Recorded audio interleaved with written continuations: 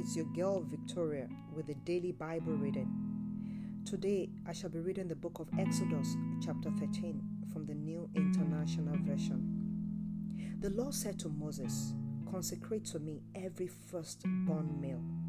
The first offspring of every womb among the Israelites belongs to me, whether human or animal."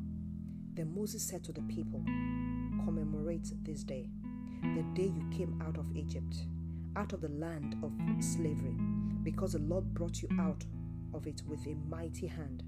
Eat nothing containing yeast.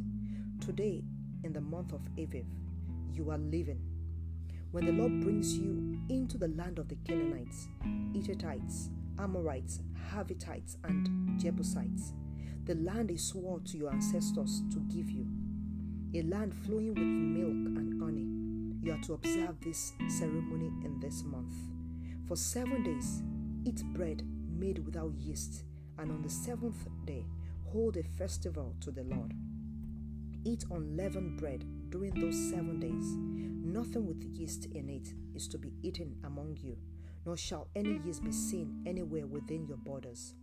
On that day, tell your son, I do this because of what the Lord did for me when I came out of Egypt.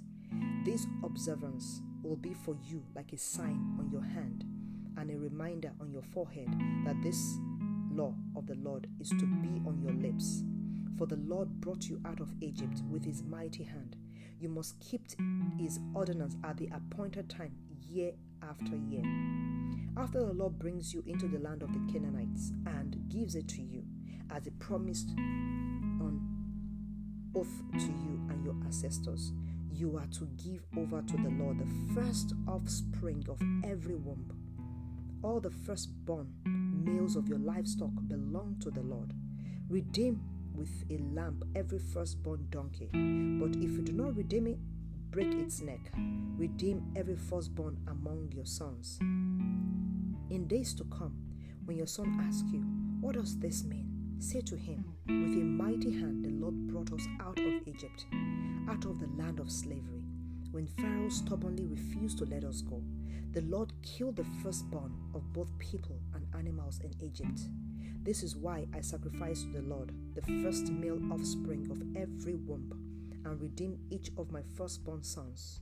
And it will be like a sign on your hand and a symbol on your forehead that the Lord brought us out of Egypt with a mighty hand."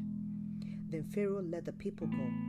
God did not lead them on the road through the Philistine country, though that was shorter. For God said, if they ever face war, they might change their minds and return to Egypt. So God led the people around by the desert toward the Red Sea. The Israelites went up out of Egypt ready for battle. Moses took the bones of Joseph with him because Joseph had made the Israelites swear an oath. He had said, "God will surely come to your aid, and then you must carry my bones up with you from this place." After leaving Succoth, they camped at Etham on the edge of the desert. By the day, the Lord went ahead of them in a pillar of cloud to guide them on their way, and by night in a pillar of fire to give them light, so that they could travel by day or night.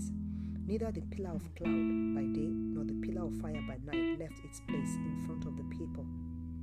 This is the end of the reading for today. May the Lord bless his word, and may he lay a word in your heart. In Jesus' name.